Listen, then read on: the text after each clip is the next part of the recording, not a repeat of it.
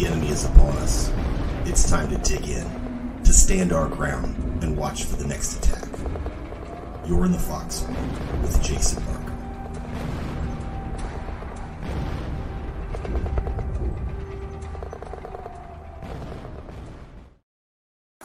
Hey, welcome back to the Foxhole. I am your host, as always, Jason Barker, except for the one time that Handy did it, which was pretty cool. But this is where we stand our ground and watch for the enemy's next move. Tonight, I have with me a very special guest. Her name is Virtual Gypsy, or that's her handle, one of the David Knight chatters, and a very insightful, intuitive person. And we're going to be talking about a very touchy subject tonight, about one of the many tactics they use against us. And one of the biggest ones is racial division to get us to fight each other. So before we jump into it, Gypsy, tell us about yourself. So, hi, everybody. I'm Virtual Gypsy.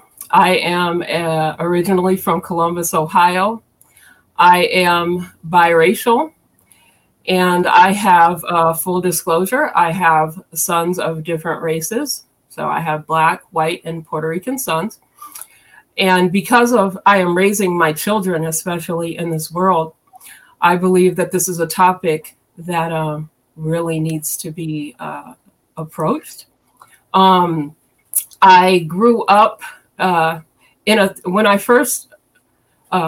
was young, I was in a town that is mostly biracial couples, believe it or not. There is a great many of them. Later, we moved to an urban area in Columbus, Ohio. And unfortunately, the people there weren't as accepting of biracial people. So I have been in the middle of that. I have seen both sides of the fence, whether it's racism and division coming from the white area or the Black area. And even though they don't talk about it, let me tell you, it can be even worse coming from the Black area. Let me, just to recap, you said you came from a smaller town where people are, typically, or I guess stereotypically, you think smaller towns are very racist people. But you said that wasn't really an issue there, the biracial stuff. But then you go to a big city where it's supposed to be more liberal and everything, and that was the issue? That was like a bigger issue? Is that correct? Exactly. Wow, that's interesting because, wow. Okay. I'm sorry, continue. I'm sorry. There is some racism there, the older folks that are kind of like the founders of the town, who established it and are Catholic. And, even my mom faced problems with her family because of marrying my father. But for the most part, people were open to it. My grandparents were, Southern Blacks, and my uncles, these were my father's parents, and his brothers pretty much all married white women. My grandparents, which you wouldn't think would be accepting of that, they actually were, and they were very loving to their grandchildren.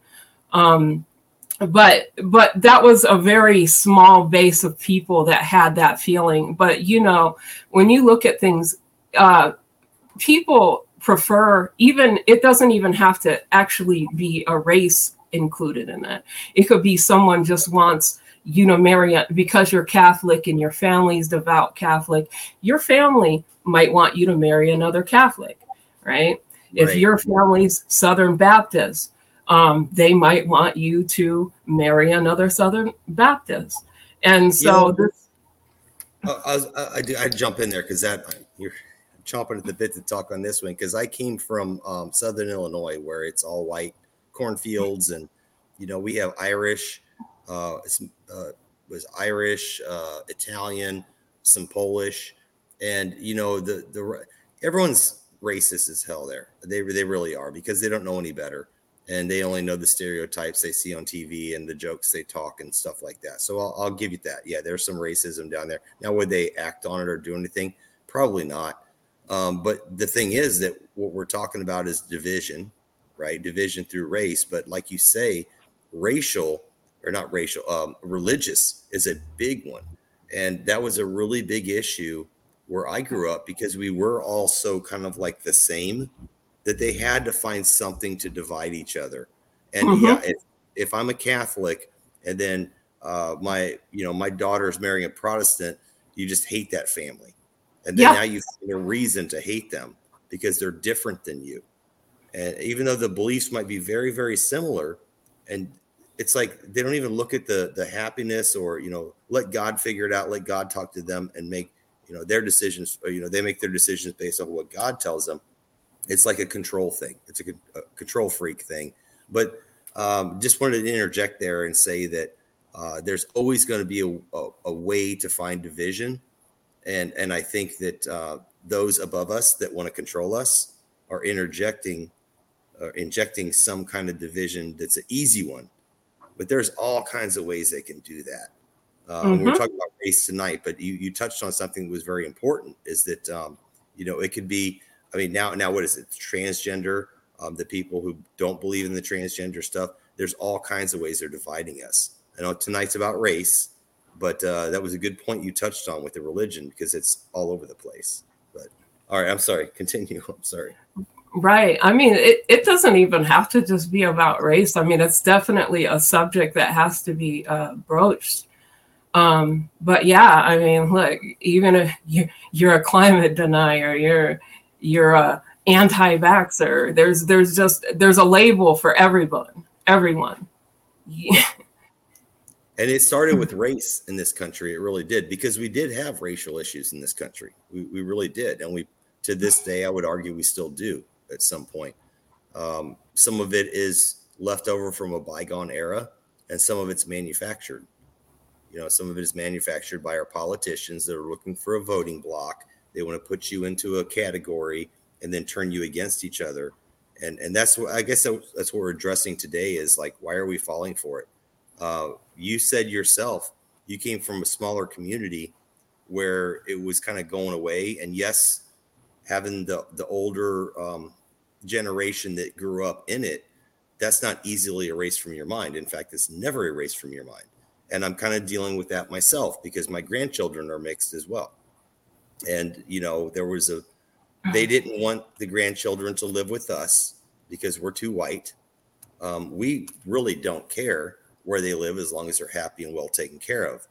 I didn't want him to go there because they're so pro-vax. And that's all I care about, is I don't want my grandson to get vax. But unfortunately, my daughter made some bad choices. So my oldest grandson is now living with his great grandparents, which I know him. He's a nice guy and everything. We're cordial and stuff. But he grew up down here in Georgia, and he's much, much older than me. He grew up living that kind of life where there was a lot of racial division, like natural racial division, not, orchestrated. Right. Like done now. So I understand his feelings, but he's really driving home to my grandson that, the Black culture, which I think that first you should be an American, be an American first, learn your ABCs, your 1, 2, 3s, learn to be you first, and then understand your roots. There's nothing wrong with knowing your roots. There's nothing wrong with that.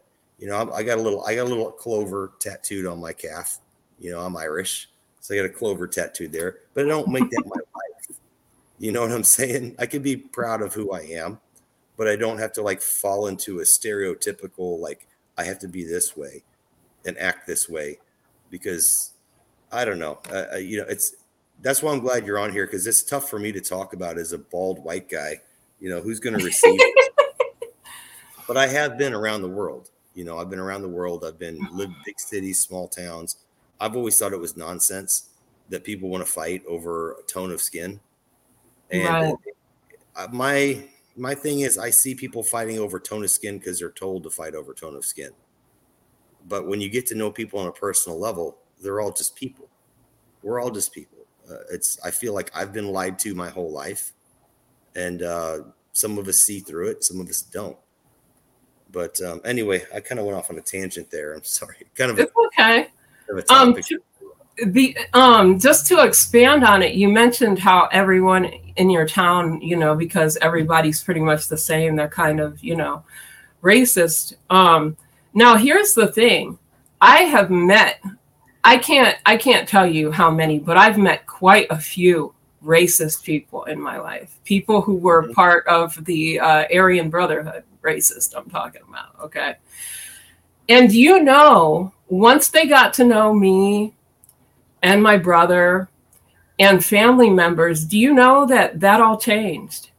At least their view towards us, maybe not toward everybody, but the way that they treated us, it was never disrespectful at all. And I think that a lot of people because basically racism is a thing that is taught generationally, yes, usually. Absolutely. And what will happen is when these leftist news companies want to go into the most extreme liberal part of a Black community and ask a poll about how they feel about white people, and they say that they don't care or they hate them or whatever, what's that going to do? We're going to broadcast that, and that's going to keep people who would otherwise reach out to Black people or get to know Black people. It'll keep them from doing that because they're like, oh, they hate us. Well, why should we ever even be friends? Like Scott Adams, I think his name is, the Dilbert guy. He went off on this big tangent about Black people because some poll they did and get them the hell away from me or whatever. He said some stuff like that. And it's like, do you realize that almost every poll that they publish is rigged? It's rigged. Yeah. They go into the most extreme area because they want a result to push an agenda of division. Oh, absolutely. Absolutely. So, hey, let me give shout outs to chat real quick. We got a lot of people in there. So Little John was the first one up. Little John, what's up, brother? Hanging out in the cabin. Hey, LJ. The Syrian girl's in there. We want to get her on so bad. The Syrian girl has so much to offer in the David Knight chat as well as our chat. Awesome, AG, to see you there. The Real McCoy, otherwise known as Karen, is in there. And then we got number 6, the Master of Monologue, running the TNP broadcast with John Henry. Who's in there? John Henry, Lisa Bellinger, and Chris Graves as usual suspects in there. So that's who we got hanging out tonight. So, hey, if you guys got any questions, I'll try to keep an eye on it, throw it in there. This is about how they're using race against us to divide us in order to conquer us. That is the topic of the night. Okay, so sorry to sidetrack us there. Where were we at? Oh, no, it's all right. By the way, hello, fam, in the chat. Thank you for coming to the show. This is my first time ever being on air. Happy you guys are here. You're doing great. We were supposed to have Omar tonight. Omar, I gave him short notice, and Omar is a busy man on the West Coast. He is actually, I wasn't sure where he was from, but he told me he's a second-generation Middle Easterner, which is interesting because in light of the last 20 years, especially with the Trump administration, with travel bans and things like that, I was wanting to get his take on like what it was like when that kind of rhetoric came out, that rhetoric that, what was it? Did Trump do it? I'm not cheerleading for Trump. Trump only banned the same countries that Obama said he was going to ban. It was the same list. So it's not a left or right thing. It is a government thing. That's what I understand. It's a government thing. And it didn't, all it did was drive division. I guess that's what I'm going to say. It was a tactic to drive division, to keep people busy fighting amongst themselves so they can drive on and do stupid stuff that we don't approve of, But anyway, do you want to play the clip? You want to talk about how we're talking already about how they're using that stuff to divide us. Do you have more to say, or you want to play the clip that you wanted me to play? Just before that, I have one forward because I wanted to explain that where I was speaking about being in Columbus, Ohio urban area. And the abuse, and it was bad. Like, I'm talking people throwing padlocks at me down the hallway in school and all kinds of things. Wow. But I want to say that that is like the only place I've ever experienced that. And that's why I wanted to tell people, you know, when you see a poll like that Scott Adams was talking about, don't believe that that is the consensus, okay? Because if you go into Buffalo, New York, now Buffalo is a segregated city, most of it. However, when you go to the east side, it's poor, but it's all Irish, Polish, and Black people all living together, and they don't fight. They're not racist. They don't call each other names. My mom could come to my house because I lived there, and she could come to my house. We could walk down the street, and all the people would greet you. They'd greet you. They'd greet her, and, you know, not treat her any differently. So it's not a consensus that when they show you that poll, that is something that they went into an extreme area to get that information to sow division. That is not the consensus at all. Yeah. Well, I mean, I got a little side topic here. So when I was living in Colorado Springs, just talking about polls in general. So I was living in Colorado Springs, which is slowly turning into kind of a really left-leaning city now. You know, all of the big cities in Colorado are getting that way. Denver's really bad. But Colorado Springs is kind of 50-50. So they called me up for a poll, and they're like, what do you think about public transportation? At first, they said, you want to do a poll? I'm like, yeah, I'll do a poll. You know, first and only time I've ever been called.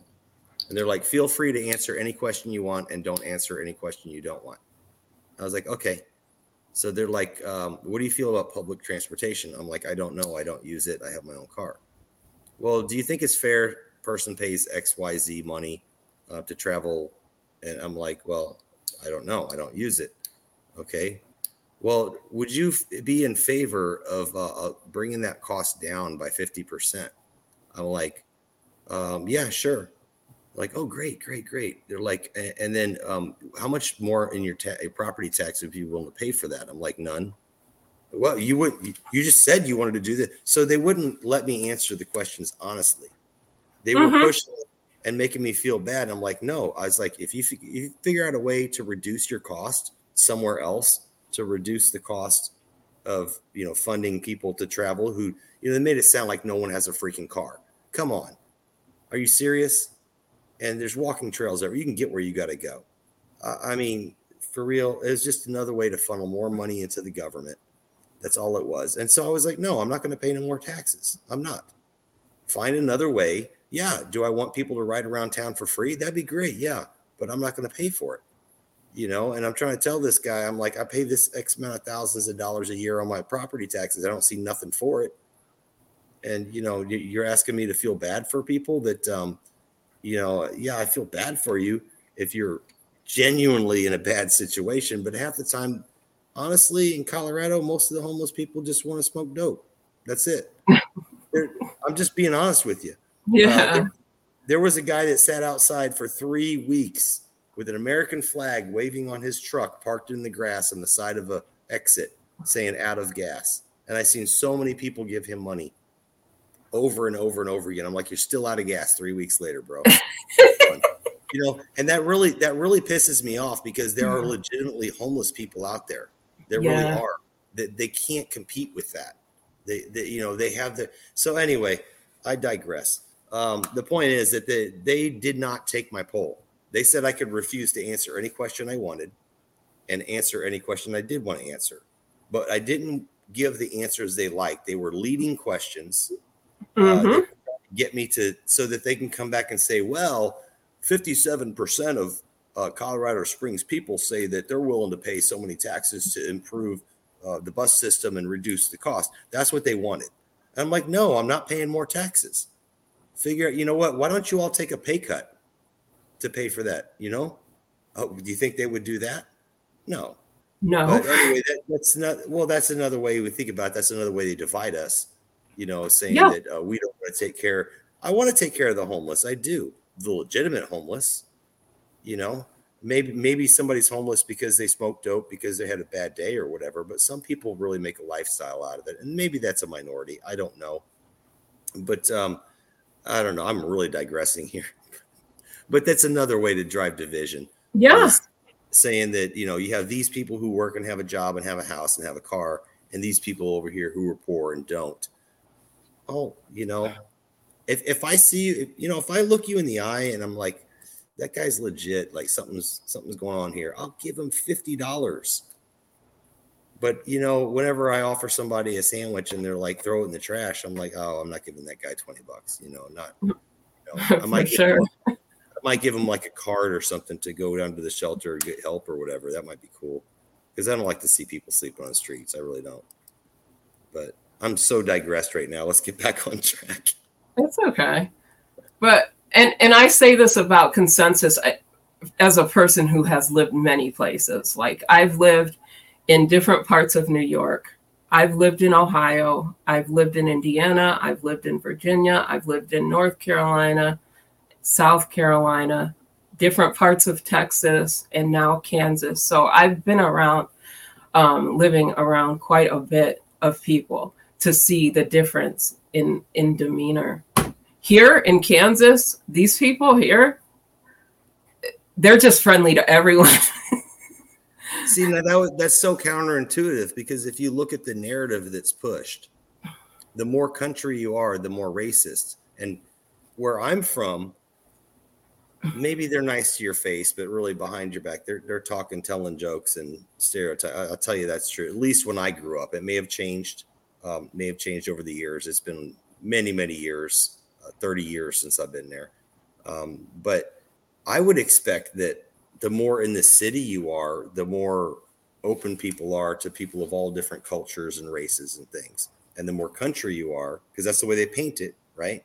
Yes, the more country it you is. They're like, we're gun-toting white supremacists, waving the Confederate flag and get the heck out of my county, boy, kind of thing. Right? That's what. And I live in BFE. Like, I have to literally drive an hour just to go to the store to go, like, do actual shopping. So like, I'm out. You're telling me your experience is not what they tell us in the official. Not at all. Not at all. That surprises me. We didn't talk about this before, so that actually surprises me.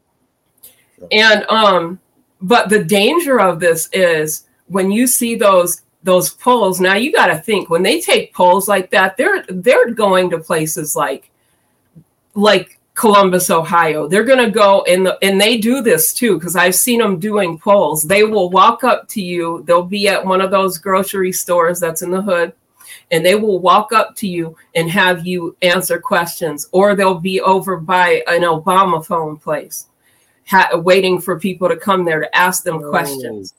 So you're saying they're selecting the location of the polling, yes, to get a certain answer to drive a certain narrative. Yes. Okay, and then the narrative they drive in your experience is not true. It's not true. Wow, interesting. I mean, I just named a bunch of states. I have lived a lot of places, hence the name Gypsy. Well, yeah. I have too. And one of the most surprising places I lived was Los Angeles. I lived in Pico Rivera and then a little bit in Whittier. But, around that area, Montebello, Pico Rivera, Whittier. And I'll have to admit that as a white guy there, as white as can be, I'm a redhead ginger guy. And, people say ginger is a bad term. I don't think it's a bad term. It's a descriptive term. I don't mind it. Call me a ginger. That's what I am. I got red hair, fair skin, freckles. If I'm in a sea of white people, you say the ginger, then it's clarity. Okay, you're talking about that guy. Nothing bad about it. Anyway, I did suffer from a little bit of people eyeballing me down, almost getting my butt kicked. What are you doing in this neighborhood? I'm like, I live right there, man. Like, we haven't seen you here before. Why are you here? Wait, things like that. But once they got to know me, things changed. Things changed, and I was welcome in. I was protected. A part of the family, because that's something about the Hispanic community I really liked, is there's a sense of protection and family within neighborhoods. You get that a little bit, not so much in white communities. They kind of bicker between each other, but that's something really cool because every community or every culture, I'll call it a culture, not a community. Every culture is different. And the Hispanic community is really good about bringing in people as family that aren't family. It took me a while to get there, but I think the reason it took me a while to get there was because of what you're talking about, where they're fed this information that we're so evil. And so I was the devil coming into their neighborhood. Of course they didn't like me, but over time it changed. Hopefully they changed. I know I changed. I got to learn a lot about their culture and appreciated it. And, there it is. I think that's what we need to do going forward is to stop listening to these polls and listening to all this nonsense. But anyway, we got Tom's in the chat. What's up, Tom? 6 is still there. We had another one. Who is the one that? Oh my goodness. The chat's going crazy over here, Gypsy. Is it? Yeah, we had another one in here. I'm trying to find it. Hobbit 52. I'm not sure who Hobbit is. I'm sure that's somebody we know probably from David's chat with a different name. But hey, thanks for joining us, guys. All right, Gypsy, what do we got next? We're talking about polls. Let's move on. Okay, so I wanted to also speak about how divisive this is, okay? From a familial standpoint. And I know we spoke and you talked about you having difficulties with the grandson and the culture war type thing.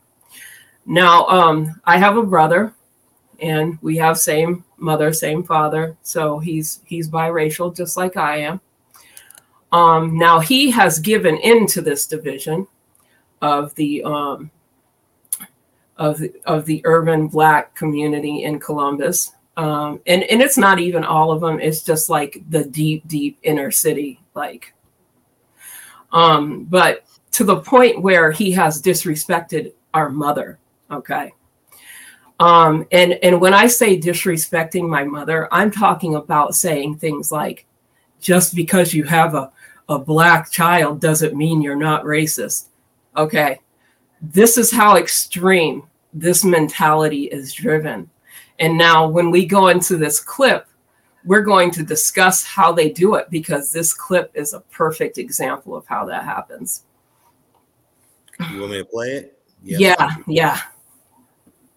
Yeah, this is this took the world by storm here. Questions.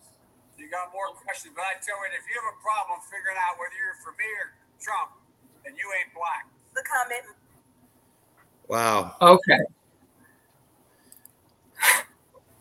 If you have a problem finding out if you're for me or for Trump, then you ain't Black, he says to a so-called Black man. Okay. So, first of all, I'm going to say this. If Joe Biden can determine whether you are Black, then does that mean that Black doesn't mean you have a certain skin color? Right? That means that that's some sort of construct, right? That was built by them, right? So I mean, Joe Biden's the arbiter of Black. Joe Biden can tell you what label you have. Right. And you, if you don't vote for him, you're not Black. So that means that Black isn't even a skin color. That means that Black is a construct. Yeah, and think about this too. It basically says that if you don't vote for the Democrat Party, then you're out of the club that they've forced you into, or the group they forced you into. You are no longer part of that thing that you identify as, because you've been told that is your singular focus to identify as this. And that just doesn't apply to Black. And what really kills me, we're talking about kind of black and white right now, but this is across the spectrum, whether you're gay or straight. Yep. And now they've even gone within the LGBTQAI plus rainbow flag, whatever that, I don't even know how many letters with the black and brown stripe on it now. Yeah. So now you've got the lesbians are at war with the freaking the guys who want to be girls. You know, they're at war. You're not a real, because they want to go in the be part of the lesbian crowd. They're like, you're not a lesbian. You're a guy pretending to be a girl. I mean, they're just driving division everywhere. There's just the black and white issue was an actual, real, like, no crap problem that we had in the United States that we addressed. We did legislation. Yeah, people didn't like it. We still have people alive in our society today that still think that way. But overall, it's gotten a heck of a lot better. But that's the biggest one they push to drive division. And you just showed there, Biden says, well, if you don't vote for me, then you're not black, which means that if you're a black voter, you have to vote Democrat. That's basically what he's saying in a nutshell. And that's, and he is the overall overarching determining factor of what construct and what box you fit into. Well, it not only does that, not only is that drive a division that says you're different than everybody else, and I'm talking not just white, but Asian, Hispanic, Middle Eastern, what you name it. You know, they put us all in these little boxes. So he just told this man that you were black, but if you don't vote for me, you're not black. So that means that you must vote Democrat and you're not allowed to have your own mind. That is disgusting to me.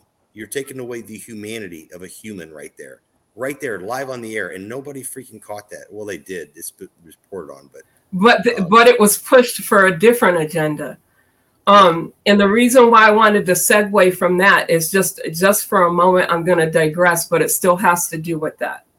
Okay. Because this mindset of, like what my brother said to my mother about calling her racist, which is just because she's white and, you know, he doesn't make the best choices. So if she tells him that he's not making a good choice, then she's racist. You know, it's the same thing that you see on TV now. But, this is a thing that happens in the urban communities. So I want people to understand this so that they understand when people have this mindset that might be in that poll that Scott Adams brought up, that it's because these people have this mindset of what Joe Biden just said. If you don't do this, you're not black. These people do this to each other. Okay. You don't act black. One of my sons, who's black, do you know that when we would move and he would go to a new school, the black kids did not believe he was black because he didn't act black, because he was just individual. He was himself. It's, you know, and on a weirder note, very, very weird note, in the country where I grew up, if we had someone come, and we had a couple people come from like Indiana or something where they were maybe in a more metropolitan kind of area, and they didn't have that country twang, you know, because you don't associate people with Illinois with having a country twang, but down south they kind of do, you know. Oh yeah, they do. Yeah, and we would those people would be treated different just because they didn't act country enough. They didn't have the sound, you know, and they're like, oh, you're a city boy. You don't know about fishing. You don't know about hunting. Heck, the kid might be able to shoot out, you know, and hit a bullseye at 500 yards with a rifle. You know, you don't know. But we were taught that if you didn't look and sound like us by our parents, right? And what's worse about the racial stuff is it's by our government. That's the real what we're talking about here. But it's inherently, it's we grow up with this with our parents and our families and stuff, saying that if they're not like you, they're different, and that's not good. You know, I don't know.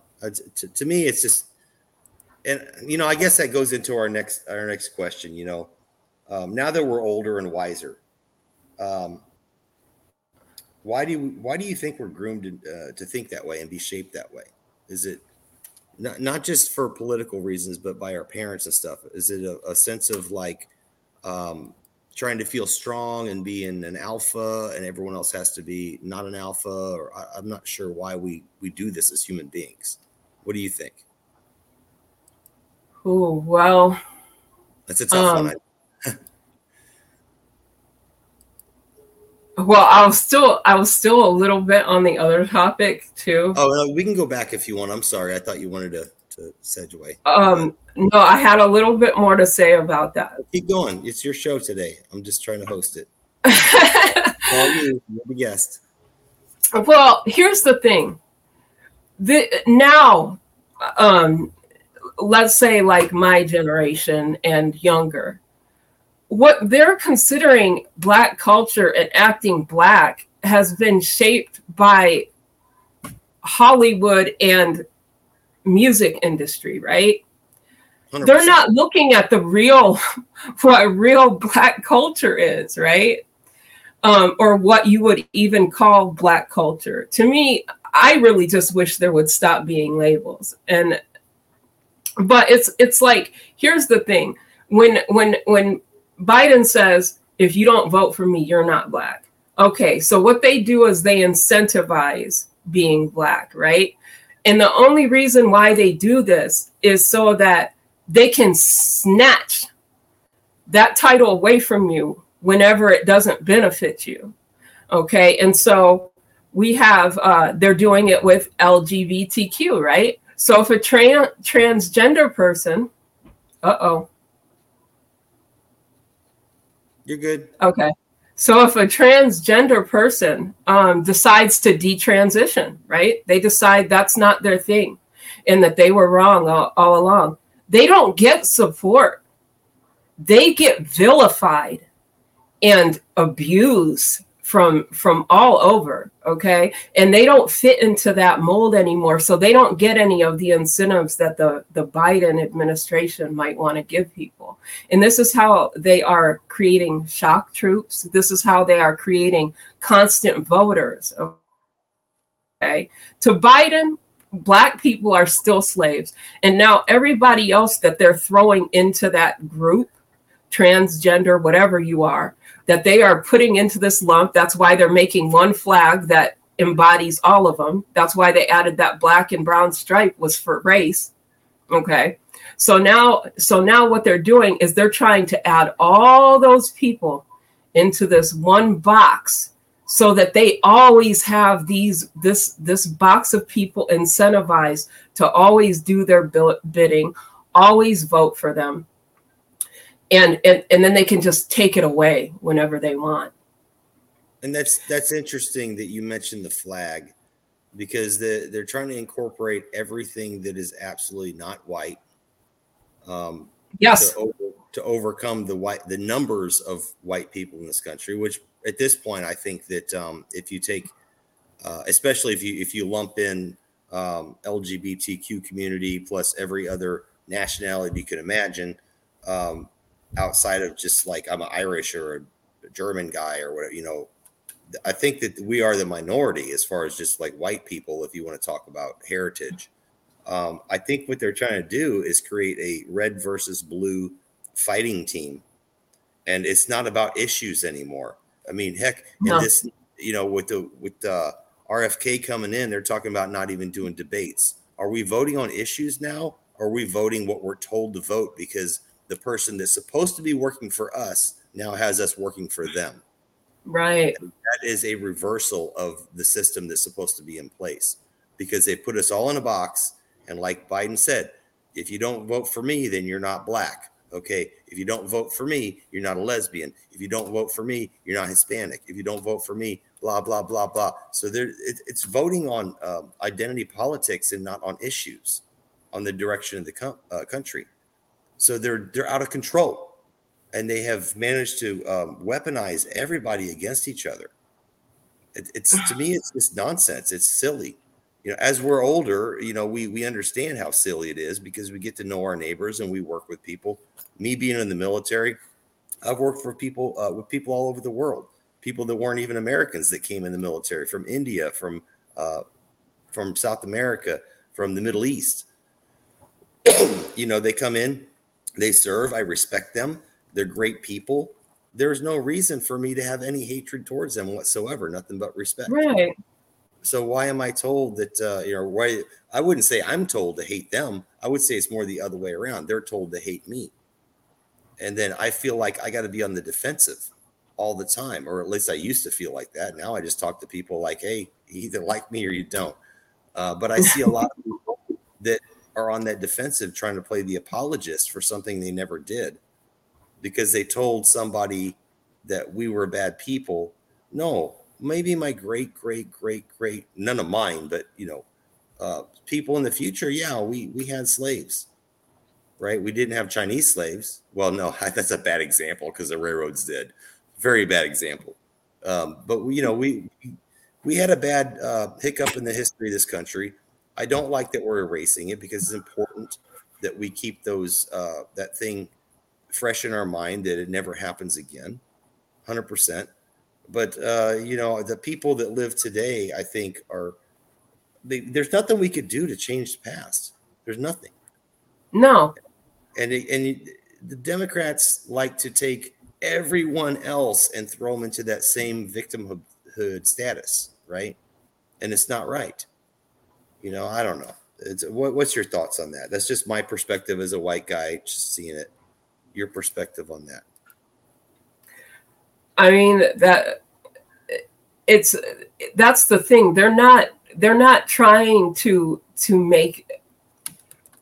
They're making Black people the victim to put them on a pedestal. Okay. They're putting them, but not because they want to or because they have any or they enamor Black people. Okay. They don't enamor any of these people. They're tools. It's just like when you went to school and you got good grades and you got honor roll and merit roll, or you got a medal for winning a race. All these things that that signify excellence. Okay. And we're incentives for that. Basically what they've done is they've changed the rules by incentivizing nothing unless they give you a label. So they're incentivizing a label. But the thing that they are doing with that label incentive is they can rip it out from under you whenever it doesn't serve them. Look at how they are talking, how they pretend to enamor Black folks. However, look at what they've just done in Tennessee. They're taking farmland from these Black farmers, right? Right. But these are supposed to be the people that you're looking out for. You're looking out for these people. No, it's not. So that's the thing. When people think about this and they think that they actually do care about these people and they're actually placing them above others, they're not. They're making people who didn't feel special before feel special so that they will go out to bat for them, right? So that these people will say, oh, well, this person makes me feel special and I was not really anything before. And this I'm not saying specifically Black people. I'm saying all of these people. Yeah.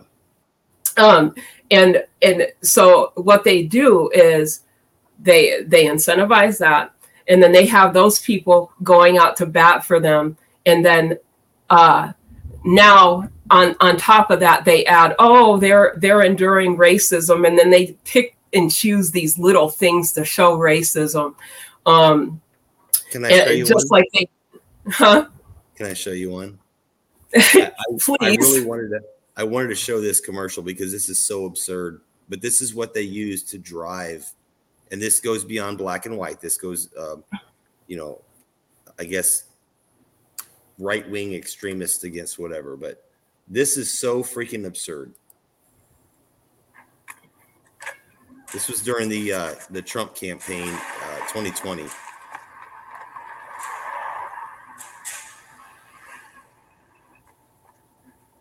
Look at that. Do you remember this commercial? I don't really watch TV, so I never saw it.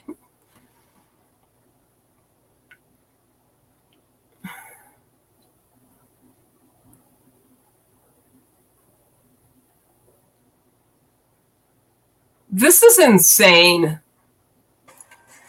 This was really a commercial they showed on TV. This ran on TV.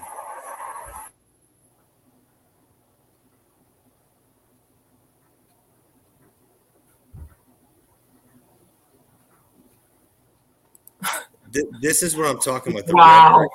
that drives hate. And, black and white is the biggest issue in our country, but it goes in all the little boxes that they've put us in. They're getting us to fight with each other. And Yep. why do you think that is? So they can do what they want to do, and we're not paying attention, or they can get their little voter rolls or whatever. And it's nonsense, because this is not something you would ever see. Maybe in the 50s, the 40s, you might see that, not today. You would not see that today. So can you believe that our politicians actually do this kind of crap? I do, and it's that one is whoa. Oh, that's not even nothing. There's Wow. tons of these things out there. Wow. Kind of like when I was it Romney or whoever was, there was the one about pushing the old lady off the cliff in the wheelchair. It's like, what are you talking about? So that's putting the old against the young, You got what's the other one I wanted to talk about? I forget what I wanted to talk about. Oh yeah, I wanted to ask your opinion on this. This has been in the news lately. David's talked about it. Tony Arterman's talked about it. But preferential interest rates for people with bad credit. But people with better credit, with higher incomes, pay higher interest rates. That is a tactic. That is not anything to help anyone get a home. It's about pitting the people with good credit against bad credit. I mean, they're finding anything to divide us whatsoever, anything they can. And what's happening is the people that think they're getting help by this are being victimized, because they're going to buy that freaking home they can't afford because they have a crappy credit record. If they have a crappy credit record, that means they probably have bills they don't have paid. And now they're going to get into a house. It's like, yeah, we'll give you the house. Let's go back to the 2000s when we had the housing bubble. Let's do that again, right? And then these people are going to lose their shirts. And then they're going to be like, I thought you were helping me with this. But you're going to lose everything you own. Now, instead of not living in the smaller house, you lost your bigger house. You lost your car. You lost your job. You maybe lost your wife. Maybe you lost your kids. And you're sitting there like, I thought you were helping me. You said they were against me and you were helping me. When they do this kind of crap, the people they claim to be helping or for, they're victimizing them. They really are. They're turning them into real victims, not notional victims. And that's what I hate about it. So what's your thoughts on that whole thing? Oh, exactly. Oh my goodness. There are so many levels to that psyop right there. So that whole thing, first of all, it's division by using the pedestal incentive tactic. Okay. Yes. So we've got that there already. It's the same thing that they did with we're only going to give small business loans to African Americans now type thing that drove everybody crazy. And then on top of that, here's the thing. Most people with a score under they had like score brackets for where they were going to start charging more, and I think it was like above 620. Yeah, here's the thing.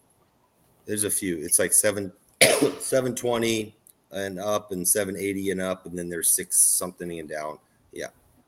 Yeah. So the thing about that is most people, most lenders won't even lend to you if you have a score under 620. So nobody's really even going to fall into that bracket except for a select few that have some way of finagling in there, okay, to get some favor. First of all. Second of all, it's just their way to get more money for the people who can buy houses. That's interesting, because that, thinking critically, that makes sense. If they say, people below this score are going to get a preferential rate, but the bank won't loan to them, what they've effectively done is just made everyone else pay a higher rate. Exactly. Yeah. And so for the people that do finagle in there because they find some way of getting in there, it's going to be the same thing as 2008. And what's this going to allow them to do? Well, what do they want? Us to own nothing and be happy. So what are they going to be able to do? Take ownership of everything that they weren't able to take ownership of before. Okay. Yep. I think that's the goal. That's the goal. And just like with this housing crisis, and I wish I had these up. I had them up and I took them down, but I had them up for guard show in our show last Saturday. If you look at the storm that's brewing right now with home prices skyrocketed, interest rates were down. Now the interest rates are skyrocketing. What's going to happen to the home sales? Down, because less people are going to get loans. Supply versus demand. You're building all these homes. Nobody can get a loan to buy them. And so all these people that bought on this upswing are going to be underwater on their homes. And if they had a fixed rate, they're lucky. If they had a variable, they're screwed. They're screwed the next 2 or 3 years. They're screwed. And then with inflation, that home that they bought doesn't fit in their budget anymore. So they're going to default on their home. And again, their home's going to be taken. So even the people who did qualify and get a loan, many of those people will get their homes taken over the next several years, on top of the people that we're talking about that are, getting these preferential rates supposedly if they do get the loan, and they're going to fit. Oh yeah, I can afford this. I can afford this. What happens when your McDonald's cheeseburger don't cost $10 anymore? It costs $20. And if I may interject, there's another part to that. Not just with when the interest rate skyrocketed, right? And the house values are going to fall because sales are down. What's going to happen is the bank can actually demand, because you owe more for your house than what it's worth, they can demand that you pay that difference up front. And if not, take your house. And so that's why I say, like, this thing is a whole psyop and a grab. And so peeps, don't get upset about, it is upsetting about that they're going to be charging people more, but don't feel like people are getting preferential treatment, because it's going to be very little that are going to slide in there to get that, because most lenders won't even allow them to get a house. That's interesting insight as well, because I hadn't thought of that. And I usually stay on top of this, but you're right. The people who fall into that preferential category won't get loaned to unless they do another thing like they did back in the day in 2007, 8, whatever. And they said, go ahead and give these people these loans, these subprime. And they won't, because the dollar is so it's on the verge. They can't afford it. They can't afford to. Wow. So do you think this, I know we're way off the topic of the racial stuff, but do you think this is a part of the 15-minute city 2030 kind of agenda to grab up all the homes? Because you know what I pointed out was that when the home prices plummet, it sounds like a great buyer's market, right? But not if the interest rates are sky high.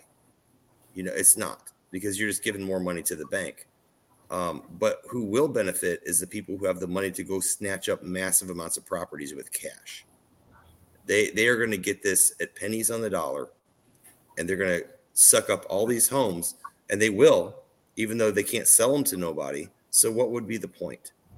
To either turn them into multifamily homes or to just level them and get rid of them. Maybe there's going to be a government incentive that, hey, if you rewild the land, regreen the land to suck up the carbon dioxide, you're going to make more money than if you sell this home over 10 years. I could see things like that happening, that the banks are just going to, the big BlackRock type groups are going to buy up these properties and say, no, we don't even want to sell them. We're just going to knock them down, because the government's going to pay us to plant trees there and to leave it. And they're going to zone it a certain way where you can't build there no more. It would be a national park or whatever. And that it will force people into these 15-minute cities. And it may not be even a city. It may be a small town that everything is there, but you're going to stay there. You can't leave there. You have an electric car that you can't charge, and I don't know. We're way off topic. I'm sorry. No, that's not off topic, because that is a big division that they are sowing, and people are angry about that, but they don't understand. And it is part of the incentivization pedestal. Okay. That's what I call it. And, because people aren't thinking, they're not thinking, oh, those people aren't even really going to be able to get loans to even fall in there. So they're just really just trying to charge people more money. But But yeah, that was a great observation, by the way. I can't believe I didn't think of that. That's thank you. Interesting. I really look at this is why I appreciate Gardner so much, because I look at things from a lot of angles, and like when he comes out with some things like that I didn't even think of, I'm like, woo. But I'm like you, I try to really observe and like really analyze what's behind things, because just like what this show's about, I realize that almost everything is a psyop, and you have to understand that almost everything that they're doing right now is for division. It's for division. Even that whole house loan thing, that is all based on division. Because like I said, nobody's really even going to be able to pull it off to get those lower rates anyway. Oh, absolutely. And I have to read one comment. I've been trying to keep an eye on the chat, but man, it is going by so fast. So Hobbit 52, AG experienced what I did.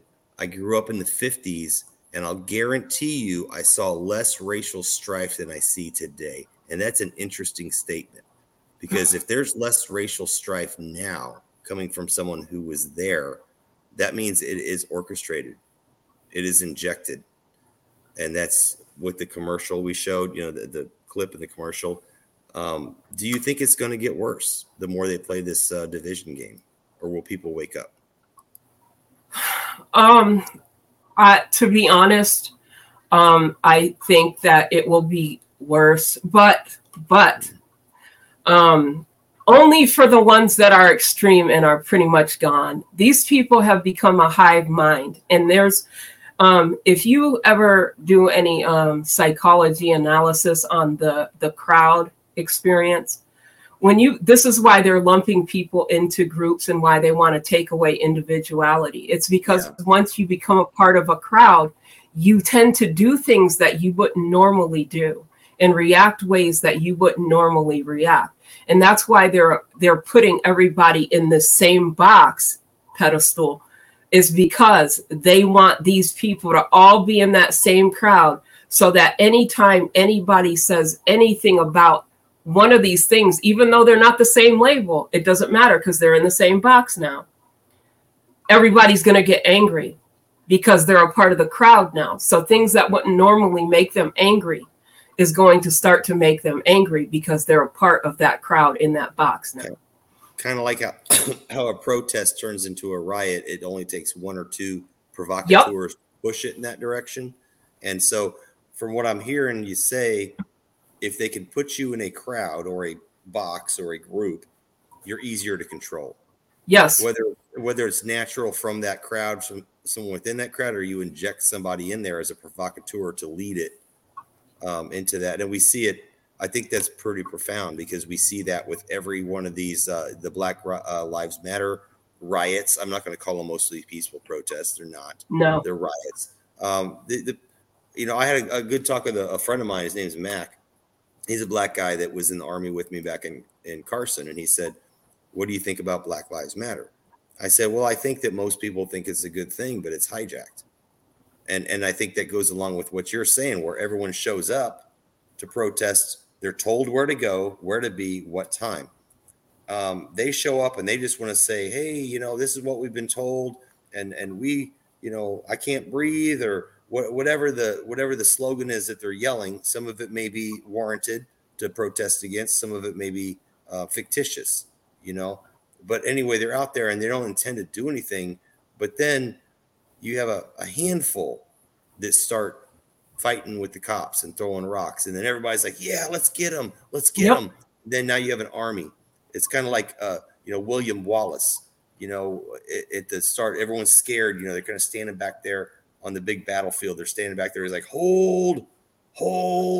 And everyone's kind of scared. You see some people run off, but then some people are like, "I don't know what we're going to do." And as soon as he charges forward, everybody, that's kind of like how it happens.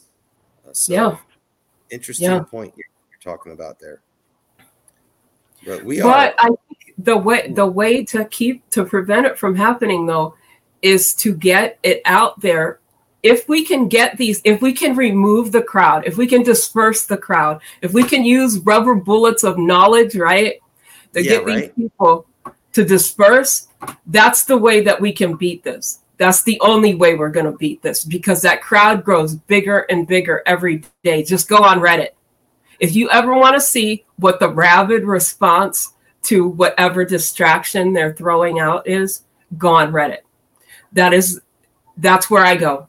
It's I don't participate in it at all. I just go there and I read what the new distraction is, and then I read all the comments.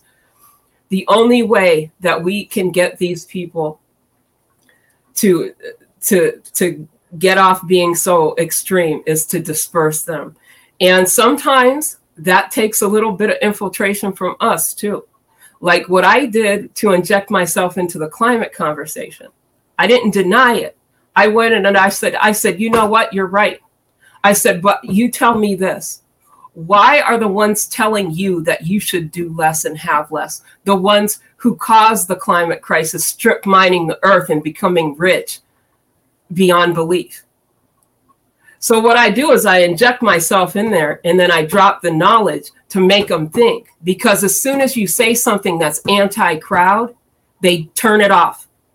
Yeah. The crowd does not listen to anything that is against what they believe. So the first thing you have to do is find an agreement and common ground and then drop the truth on them. And it works. It really works.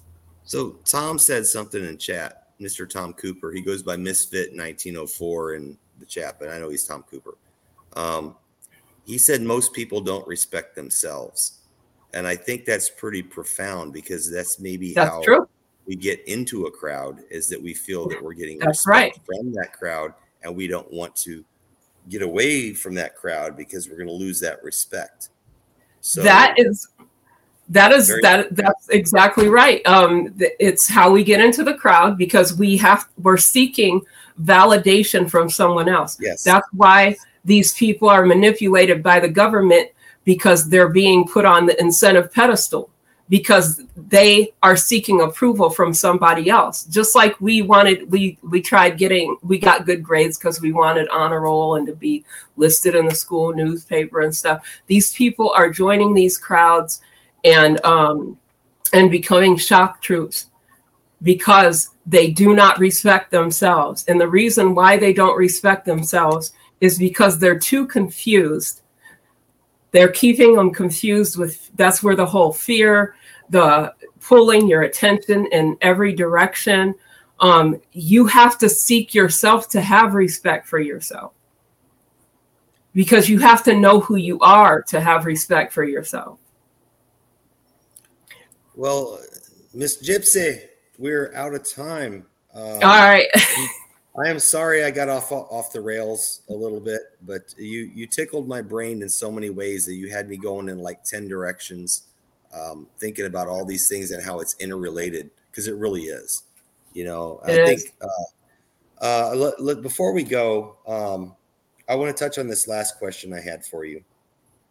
So for parents out there, young people that might hear this, what's your advice to help end this division when it comes to raising their children? Like, I know you don't want to tell people how to raise their child, but like, what can we avoid as far as getting them to fall into that hive mind to be weaponized either way, whichever side you're on? What do you think? Love them. Let them know you love them. Encourage their individuality, encourage their strengths, help them build up the things that their weaknesses, help them build them up.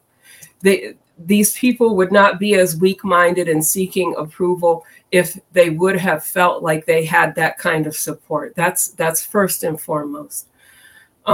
Second would be, it is great to teach your child your culture, but just be touchy about how you broach it, because you want to teach the culture in a way where they're not going to take it in a divisive or hateful manner. Okay, it's okay to teach your child about slavery, but it's not okay to teach your child that sort of mindset still happens all the time today. Yes, there are people who are racist, but that's not the majority. Okay. So it's like, wait until your child starts realizing differences in culture first. Okay. Don't force it on them. Because for a while, kids don't even notice they're different. They just see other kids. And then when they start asking questions, you teach them your culture, but you teach them in a tactful, mindful, loving way. Perfect. Absolutely perfect.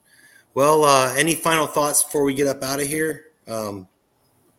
No, just thank you for having me, Jason. And I really hope everybody enjoyed the show. And I thank everybody for showing up.